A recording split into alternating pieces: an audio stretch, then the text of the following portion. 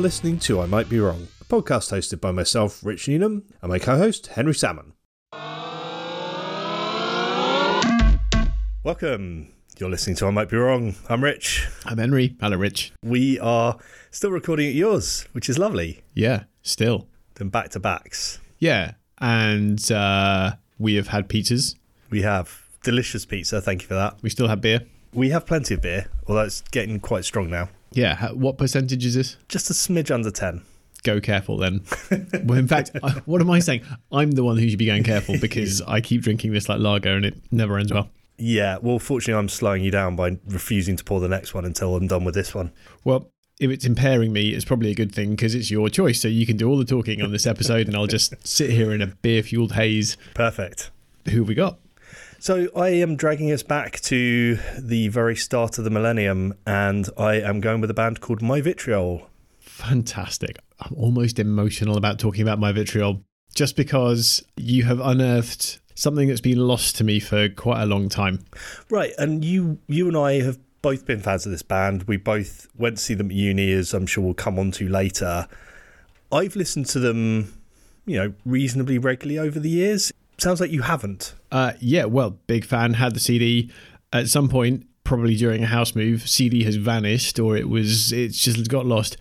And with the disappearance of the CD, which must have been a good 15 years ago, they've gone off my radar. So this is a bit like a time capsule of going back through the memories that this album evoked and the gig that we went to evoked. So this is awesome, actually, for me. I mean, for the listeners, you probably don't give a crap, but I think it's cool. Yeah, so I should actually mention that the album we want to talk about is their debut album, Fine Lines.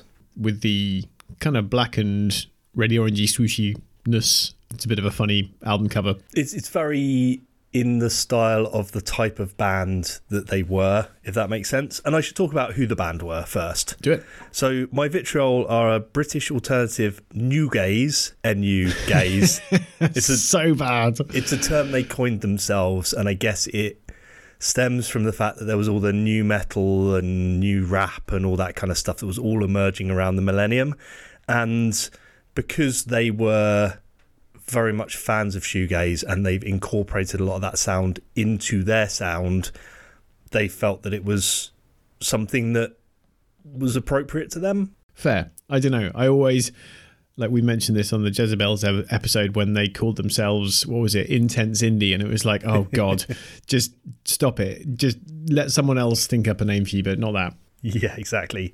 So they formed in 1999. They met in London. Som Wardner, who is vocals and guitar, Ravi, I'm going to say this wrong, so apologies to anyone who actually knows how to pronounce Sri Lankan names, Kesavaram on drums. The other two that joined for the album that we're talking about are Seth Taylor on guitar and Carolyn Bannister on bass, but the formation is one of those classic two people meet at uni, get on, want to make music together. And Ravi and Som were those two, both of Sri Lankan origin. They met at UCL, they lived opposite each other in halls, and a year and a half after they'd met, they started playing together. Som Wardner had already been in another band that I'm guessing had broken up. I didn't read anything really that said what had happened there beyond that had finished and he was looking for something new. Right. And these two started playing together. They started recording music, and really it was Kesavaram playing drums and Wardner playing pretty much everything else. And they recorded Delusions of Grandeur, which was their first EP release, in 2 days, with the two of them splitting everything that way. Awesome. That then got picked up by Steve Lamacq, who apparently was handed a copy at a gig. He played them on his session unsigned slot on Radio 1, and that led to them getting some level of attention and fame and signing to Infectious Records, and Fine Lines then followed on that label in 2001. Right. Okay. So that's quite a kind of standard way of getting recognised. Band gets together at a university or a college, they kind of have a demo tape, gets out, get noticed, and suddenly they're into the big time. Right, but I think the very speedy nature of this happening over the course of months rather than a few years did put some stress on them. So Wardner says in a Soundsphere interview, after just 7 months of being together, we began to attract a following. I feel like our experience of this process was probably different to a lot of bands. We were kind of thrown into the public eye. We'd only recorded in the studio a handful of times, and then we had a lot of pressure on us to perform, and it wasn't always a fun experience. There was so much stress involved with making that album that I couldn't even listen to it after we'd finished recording. After Fine Lines was released, I ended up in hospital. Wow, that's quite telling. And we've mentioned this a few times with artists. Kurt Cobain actually was one of them when he was talking about being interviewed in the very early days of Nirvana. And his responses are like, well, we've literally just formed the band. You know, you're asking us about all of this like interesting information. Give us some anecdotes. It's like, we've just got together. We just recorded some stuff in a studio, and now you want to hear all the stories. There aren't any. We're a new band. Yeah, exactly. And there's pressure that comes along with that, but also I get the impression that experience really jaded, particularly Wardner, in terms of his approach to the music industry and his opinion of music media and everything that surrounds it. So he gets accused of arrogance, but reading interviews, it really feels like he's quite thoughtful and quite scornful of the industry generally. And that to me feels like that's the driving thing behind him getting that label, because he's not easygoing and says what they want him to say and all that kind of stuff and slates the people that are involved. I can see people not liking that he's refusing to play the game. Yeah, and definitely in that time, you kind of had to get these big music magazines and the big industry cheeses on boards, and you had to look the part. We've said this again with a number of other bands, and if you don't fit the mold, well, McCluskey are an extreme example of that, then you end up slightly ostracized almost. Yeah, and I think there's a few things that play against them here, not least of which was that their sound arrived at a time when it probably was too late for the first wave of that kind of sound and too early for the second or third or whatever wave we're on to now. Yeah, tell us a bit more about the sound. The first thing I should cover is probably the influences, because that will give you an understanding of the elements that are coming in here. So they pull from quite an array of sound, but it's all rock orientated. My Bloody Valentine and Slowdive are bringing shoegaze. Foo Fighters, Nirvana are bringing showmanship, big rock riffs and growling grunge guitars, and then you've got this almost The Cure type angle that brings an emo-ish gothy edge to the vocals and the lyrics, and there's even a bit of Dave Gilmour-esque guitar work thrown in for good measure. Yeah, I'd go with that. It does feel like an amalgamation of lots of big bands and big styles rather than them going off and finding a new direction. And I guess in terms of what that actually means for the sound itself, well, the key elements of the My Vitriol sound are the wall of guitars. You know, it's that wall of noise, shoegaze approach to making music and recording records. You've then got quite often chugging rock guitar and bass with singing lead guitar over the top of that, and then that's combined with acceleration and amplification of everything when they go into choruses or big moments in songs. Yeah, which, as The Enemy delightfully described it, is genetically designed to give Steve Lamacq an erection at 500 paces. It's giving me an erection right now. Steady. Also, fuck The Enemy, but we'll come on to them later. Yeah. It's also important to note their ability to have moments of clarity during songs. So a lot of shoegaze and a lot of big noisy rock bands don't necessarily have those moments where everything can almost just sit and sing together, where everything's a bit more clear and pure, and they do that really well at times in this album. Fuck, I'm trying to remember the shoegaze band that I went to see. There was a shoegaze band, I can't remember. I went to see them. I walked out of the gig furious because they didn't provide any of those moments of clarity. It was just this kind of constant wall of fuzz and distortion and just sounds, and you just felt like you were just forever being on tenterhooks. God, if I find the name of them, I can rip them to pieces, but I can't remember who they are, so they get off on a pass. Right, and a lot of shoegaze does that a little bit, but They really lean into it in places in this album, and it's something that I think sets them apart from some of their predecessors.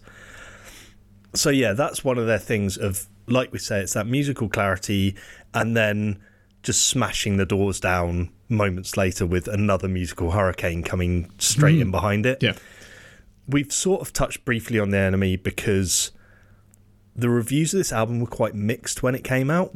Enemy, I didn't actually pull any snippets of what they said in their review. They give it a 3-star review and basically accused it of being dull, mediocre copying of other people, and I was so furious that I refused to quote anything from it. Yeah.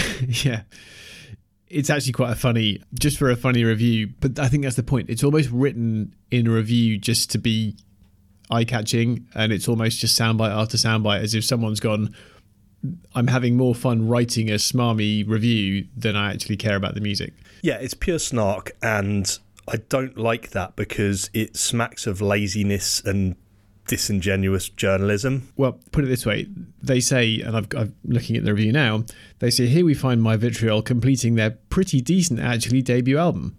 But surrounded that with everything saying it's an absolute shit show, they've stolen all these musical ideas, they're a waste of time. It feels like someone has listened to the album twice, made their mind up that it's not the kind of music for them, thank you very much, and it's not the kind of music at the moment, and just shat on it with all the cliches that they could find. And just slightly balancing the argument a little bit, I can see why, if you're a fan of shoegaze and you're a fan of, you say the Foos and the other influences, if you can hear all of those so easily and you like those styles of music, you could say, oh, they've copied it or whatever. But I don't buy that. But you could see how someone could think that. That was the opposite of the argument The Enemy had, though. So Wardner actually said we got accused by Enemy of being too shoegaze because that was already over in their eyes, but then loads of artists followed after us with that sound and it started creeping into mainstream rock. And that's the thing, I think these guys were looking for all of those Bombay Bicycle Club type bands that were coming up that were great, some really great bands there, but it was a different style of music that they looked for, and they wanted this stylistic, chic, fashionable next big thing that they could jump on, that was going to go mainstream, that they could then say was the Enemy's doing to get the mainstream. And bands like My Vitriol were never going to be that band. Agree. Yeah, you're spot on. They're not going to lead a revolution with this kind of music. Right. Anyway, Drowned in Sound gave it a perfect score, and I'm more on board with Drowned in Sound at this point in time than I am with The Enemy. Yeah. And also, Chico Moreno of the Deftones was quoted as calling them the best band in the world. Whoa. That's actually, wow, that's punch. I mean, Deftones, they're a big old band. We've not really mentioned the Deftones ever, actually, I think in this podcast. They were huge at school, and they passed me by. But yeah, they still pass me by. They are a band that I feel like I don't know them well enough, or was a big enough fan back then to ever do a podcast episode on them. So we need guests of some sorts to come in and do that for us. Yeah, the whole band of My Vitriol are probably listening to this going, switching this off now, thinking, fuck these guys. They don't know who the Deftones are, then... We know who they are, we just don't know them very well. We should dive into the actual album, though, because I think the music is something that really needs some highlighting. And I say that deliberately because it's really hard to find the highlights of this album because it's all so good. I'm glad you said that. I was thinking I hadn't done my homework because I started kind of jumping through tracks to try and pick out ones that I like. But in some ways, your point about shoegaze with the kind of the sound continuing, there's a theme running through all these songs, and so you kind of know you're listening to a My Vitriol song, and in some ways it makes it harder to pick out individual tracks. It's a great quote from Wardner to back you up on that as well. Okay. He said, with Fine Lines, I came at it with such a we are going to create a holistic album approach. The whole thing was intended as a piece of art. The track ordering and every little detail was deliberate and thought through. Those who listen to our singles only get a small idea of what we're about. If you listen to our albums in their entirety, you get the full picture. So someone can buy me a beer for that one. No, it's anytime. He's trying to make an album in the old school approach of this is a whole entire entity, which then makes a mockery of the fact that their record label released 6 singles off it because they were desperately trying to flog as much money out of it as possible. Yeah, but that's record companies, isn't it? So exactly.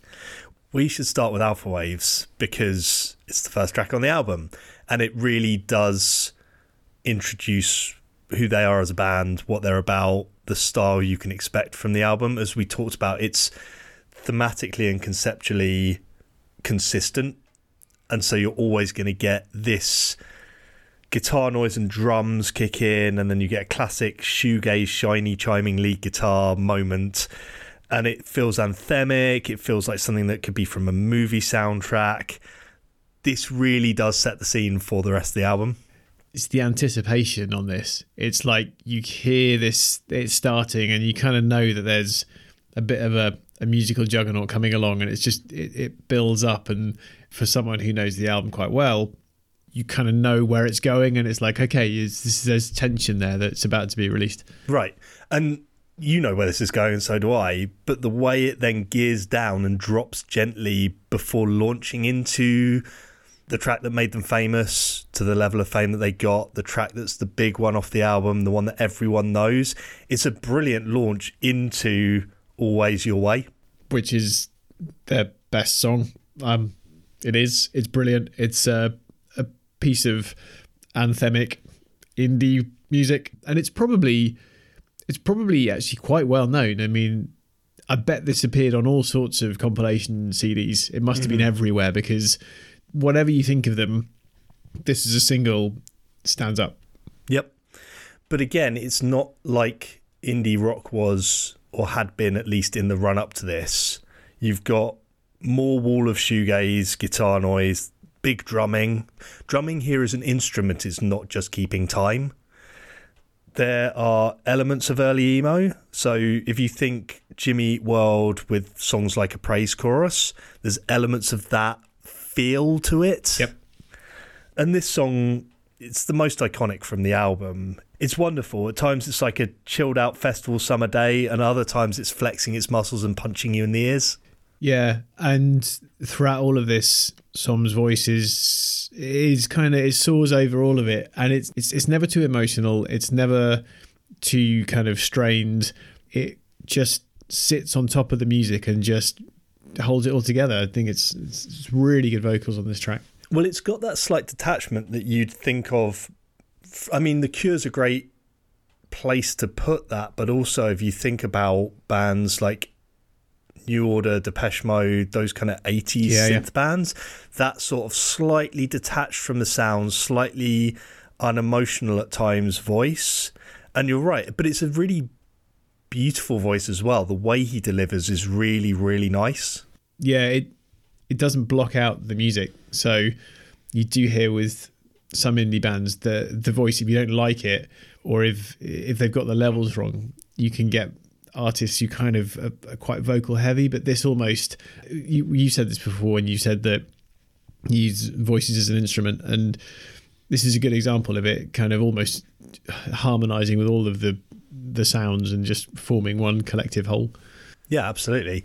And something you said there has just triggered a thought that I hadn't even considered before we started talking, which is the production on this. The fact that you've got these massive walls of sound and yet his voice isn't buried is very deliberate, the way they've done that. And it's really, really well balanced. Yeah. Production on this album is fantastic. Yeah. I genuinely had never considered that element to it. But it's really, really good. Because a band that is so vibrant and alive when you see them live, often it doesn't matter that things are a bit stodgy or a bit lost in shitty venue speakers, or the mix isn't quite right or whatever, because you're getting so much energy from the band. And then you can hear those bands sometimes on record and you're let down because everything's a bit flat, but that's not the case here. Yeah, and the tension that I mentioned before is the same tension that you feel at a gig when we saw them. That feeling's the same. Yeah. Right, let's move on. The Gentle Art of Choking. I mean, what a great song name for starters. This is crunching industrial guitars, almost immediately getting swamped by melodic guitars and drumming. It's another monster opening, and this has a very Foo Fighters feel to it, which I obviously can't hate. Foo Fighters. Did I say Foo Fighters? You said Foo Fighters. A very Foo Fighter-y feel to it. Yeah, that is a bit of a tongue twister. But yeah, I can't get past the title of this one. But this is a great example of this album kind of flowing along. And you can kind of hear the themes from the first two songs just carrying on into this third song. Yeah, and it's difficult with this album. I mentioned earlier that finding highlights is hard because everything feels great. It doesn't ever feel like there's filler. And even things like Coldstream, which comes next, which is only 30 seconds ish long, is a link between the previous song and then dropping into Cemented Shoes. Yeah, there are instrumentals peppered through this album, and they don't sound like filler. They do sound like proper bridging songs where you've just got a bit of a lull or just something a little bit different. And as you say, taking this album as a whole, they're all worthy songs and they're all part of the album. Yeah. And Cemented Shoes definitely deserves a mention. Yeah. The anxiety in here that's driven by the minor key opening and then that flip between minor key to major key and back to minor key again is really, really nice. It feels like this, like you say, there's tension that you've mentioned before, but then that release with the major key and then pulling it back to a minor key, and then the scream and shredded guitars around the 220 mark that starts to kick in is just wonderful. Yeah, they're very good at having these kind of serene moments in the middle of songs, like these little islands where you can take a breath. That's okay. And it's different to the quiet loud stuff that we talk about with Pixies and with Nirvana and with a bunch of other bands. It's not so much a noisy bit then a quiet bit. It's almost like the accelerator's been eased up and you can slow down a little bit, but you don't get this harsh transition into the noisier part of the song. It's just there. It builds up quickly, but it doesn't feel like it's a jarring experience. It's almost like a flow from quiet to loud sections. It's more like classical music in the way that would flow from a quieter to a swelling part. That's a great shout, actually. I'd not thought about that, but the way that it moves between different themes in a song, I don't think they'd ever say they're classically influenced, but that sound, not. I guess it's when you've got an orchestra with, say, a bunch of strings and you can build a sound, they do that through their style of music. It's quite a full sound and you can create a similar, almost orchestral feel just with this bunch of... Again, this is down to the composition and the recording. Right. Yeah, because in an orchestra, you might have those quiet underpinnings with the strings, and then you have something like a woodwind section punching through that with something that swirls and brings everything up. Yeah. Anyway, let's stop getting too pretentious. Yeah. You mentioned quieter moments. Infantile is a quieter moment in the album as a whole, and I really like the sinister, almost whispered lyrics here. Yeah, I'm a big fan of the way that there's not a vocal range, but there's a kind of tonal range with the voice, and he doesn't over-egg it. He's not your kind of poser frontman musician who's doing all sorts and pinging around the stage and trying to show off.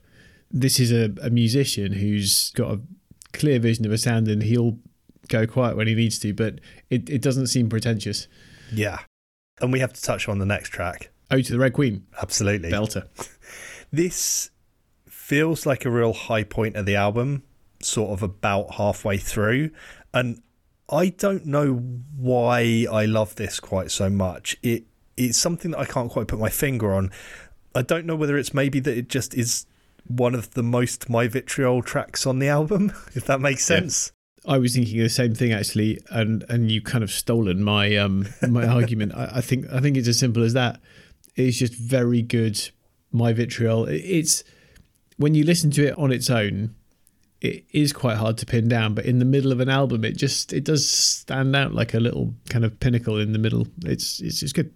Yeah, it's everything we've mentioned before. So more big howling guitars, more wall of noise, thumping drums, the detached, almost otherworldly vocals that are sort of just floating above all of this chaos.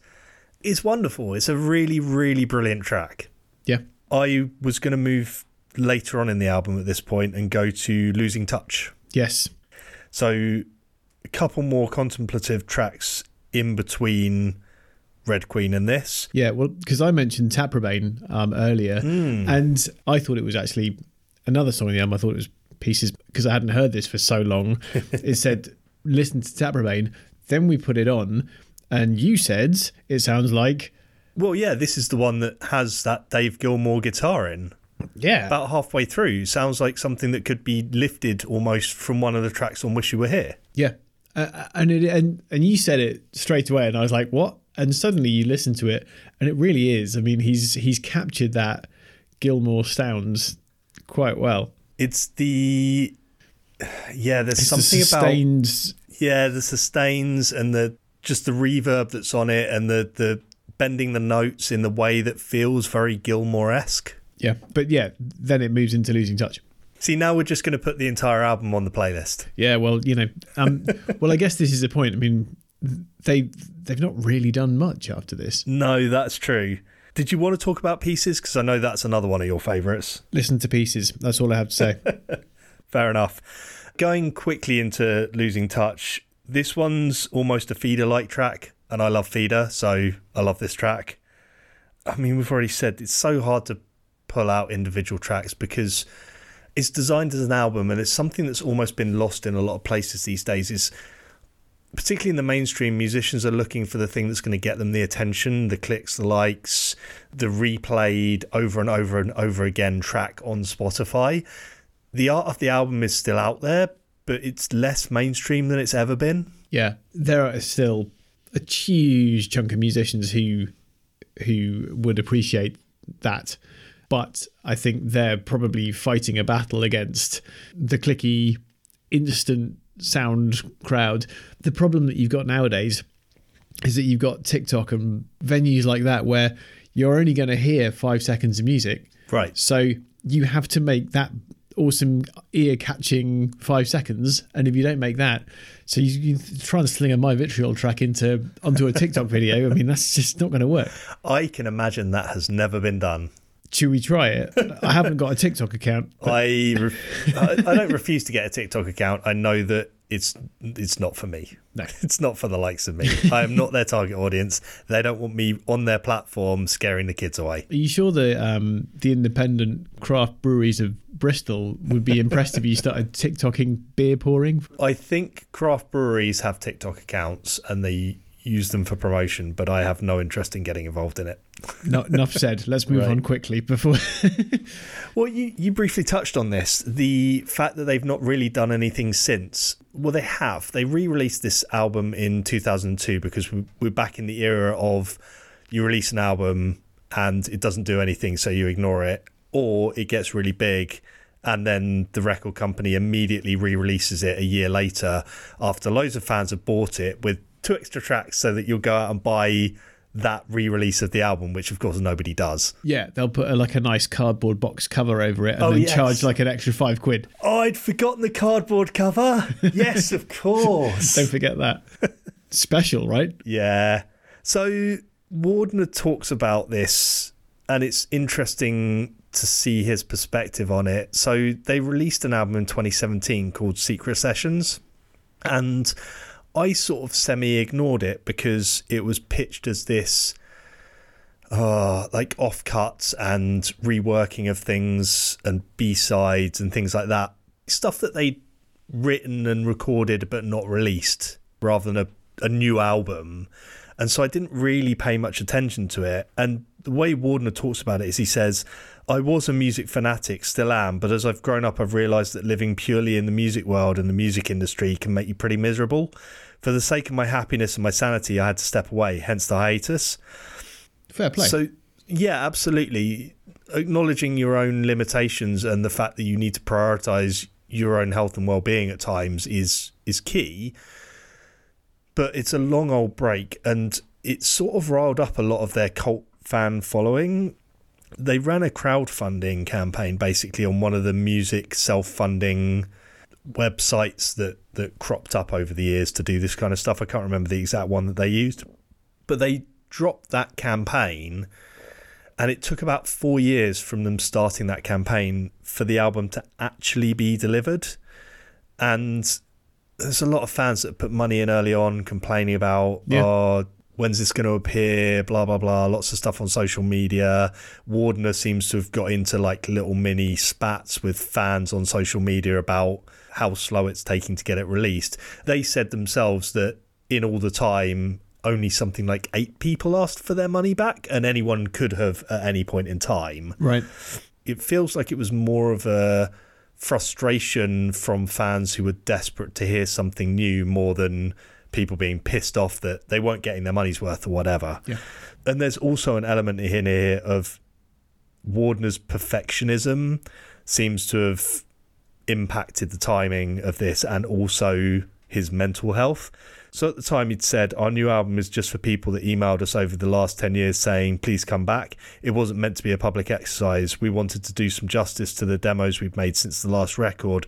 So we tidied them up for the people who supported us. And that again seemed to rile up people who were expecting a new album. Yeah. And I think part of the problem with it is it's not bad. I've been listening to it a bunch over the last day or so, and it's genuinely good in places, but it feels really disjointed, whereas the previous album thematically hung together brilliantly.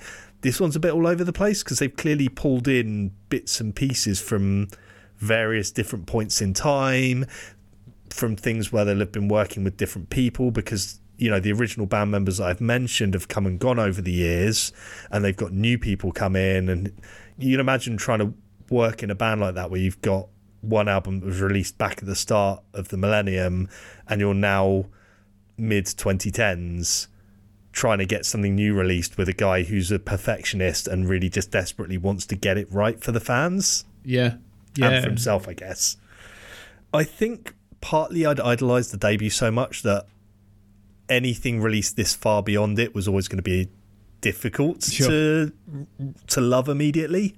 Yeah, that makes sense. Have you listened to it? No, I haven't. Recommendations for tracks? Yeah, I really like If Only, in brackets, God Only Knows, and The Agonies and the Ecstasies because they're heavy old school rock. Wow, calling a track God Only Knows is a punchy one, isn't it? It's in parentheses. But the problem is that those are peppered in amongst lighter weight stuff and slightly odd stuff and stuff that sounds a bit like Sub Keen, which isn't great. Wow, that's harsh. It's what it sounds like to me. Yeah. And I liked Keen back in the day when they very first started. I've still got their set list. Yeah. Yeah, it's sad to me that this is a band who clearly have talent, clearly have capabilities, probably could have been really, really big if they'd continued to release albums 2 or 3 years apart and continued to grow from that initial cult following. It's just a shame that almost their own perfectionism and their own desire to get it just right and unwillingness to play the game has meant that they've just disappeared from the public eye. Tricky, yeah, but they wouldn't be the first musician straight perfectionist that has graced the airwaves. I mean, it's quite a common thing. Yeah, absolutely. And I think the thing is that this is just one of those bands that I found in a really formative time of my music listening that if they had continued to get bigger, you know, they're in an era where Muse were doing similar big operatic rock music. They could easily have been part of that story. Yeah, I agree. We should talk about them live. Yeah, well, yeah, this is you mentioned formative. This is about as formative as it gets for me because they're actually my first gig, which is weird because I've been listening to live music for a long time, but that's all been festival based. Right. So this was the first time I went to a music venue to see a specific band that weren't like a pub band or whatever. Right. And funnily enough, I realised when I was looking at the gig date for this is formative for us and our friendship. Correct. This might well have been the first time we ever met. I think it probably is. Right. So this was late October in 2001. So we'd been at university for only, 4 weeks at this point? Yep. And our mutual friend, Loz, who's been mentioned multiple times on this podcast, he and I had talked about going to this, had agreed to go, and I think at the same time he'd been talking to you about going to this. So we all went down and met at the Union to go to the Answering Rooms, which is Bristol University's own gig venue. Yep. What do you remember of this gig? It blew me away. I remember the sound being really good for the Answering Rooms, which is weird because the Answering Rooms is not very good at doing sound. I think there's a nuance there. The Answering Rooms is terrible at doing sound for support acts. They're actually pretty good for getting it right for the main event. Okay, that's fair. And for these guys, again, I think you didn't need to get it spot on for them to blow you away, but you're right, they absolutely did. My abiding memory of this gig is before these guys had even stepped on stage, the lights went down and the lights on the stage came up and loads of smoke was swirling around on the stage. Yeah. And there was just this wall of howling guitar noise that came out as they started everything up and came out onto stage. And it was unbelievable. I'd not seen anything like that before. Well, you mentioned the all the way through this chat, you talked about these kind of soaring guitars. I just remember they'd nailed the sound on these really the high end of these sounds, so that whoever was on the mixing desk that night nailed it. And I just remember once the gig had finished, just walking back through the kind of dark streets of Bristol with just these sounds filling my head, just going, wow, that's what live music is. Yeah. It's brilliant. And if the band are out there or have disbanded and are thinking, oh, looking back on those days when you played the Answering Rooms, thank you guys, because that's really just a proper memory. Yeah. One other live appearance that I have to talk about is they appeared on Top of the Pops. Okay. With Always Your Way, obviously, and some wore a One Hit Wonder t-shirt that looked very, very homemade. Brilliant. That's, yeah, I wonder whether he saw that coming and just thought... It is funny, because if that was a poke at pop band One Hit Wonders, it's a rather unfortunate one to do that. Yeah, I don't know. That one gig was pretty special. Right. Well, I went back and looked at the Top of the Pops thing, and apparently the drummer broke a skin during the performance, which they did live. They didn't actually mime it, because someone asked them, do you think you should have mimed on Top of the Pops? And they were like, no, of course not. But he broke a drum skin. You wouldn't know it from the performance. Can't spot it, can't spot when it happens, doesn't seem to affect how well they sound and how well they come across. Yeah, I've only based it on one live performance, but yeah, definitely formative. Yeah. What about, so I guess, influences? I've talked about a number of bands that I thought were formative in getting me to like shoegaze. And at the time, I think I'd forgotten about My Vitriol. These guys are incredibly important in the early stages of me really, really getting my head around that idea of a wall of guitar sound, both being almost all-encompassing, but also having guitars cutting through it and creating those melodies. And I love it for that. And it absolutely has brought me over the years back to the Slowdives and the My Bloody Valentines of the world. Cool. Yeah, how about you? The gigging experience, I think just walking back from that evening, thinking... There's something, there's a step up from listening to a band on a speaker in your home and listening to a live band. And from that moment going, we need to do this a lot more. And it's happened because we've done it a lot more. Absolutely. I do also think that drumming is one of the key things here. So drums being used as an instrument, not just to keep time. So it would have been these guys, Foo Fighters, Nirvana, that really... pushed the envelope of me loving drums being part of the music, not just being something that keeps time. Yeah, no, that's fair too. Because it's not always clean in here, it's not always perfect, but it's always brilliant. Yeah. I was going to try and tie in something about Always Your Way, but I'm not quite there. Blame the 9.5% beer, and yeah, maybe that's the problem. You've had both too much beer and not enough for that kind of comment. Yeah, so close, but yeah, so far. Oh well, maybe on another podcast I'll nail a little last minute pun. Yeah, cool. Well, that's been a fun one, and I'm delighted that it's one that we both love, because They are brilliant, and they do deserve more love. I'm just sad that they were never as big as they could have been. Yeah, well, they're big enough in our eyes, so that'll do. Yeah, and if you don't know them, go listen. Go listen now. Go listen. All right, thanks everyone for joining us this week. We will see you soon. Thank you. Thank you for listening to another episode of I Might Be Wrong.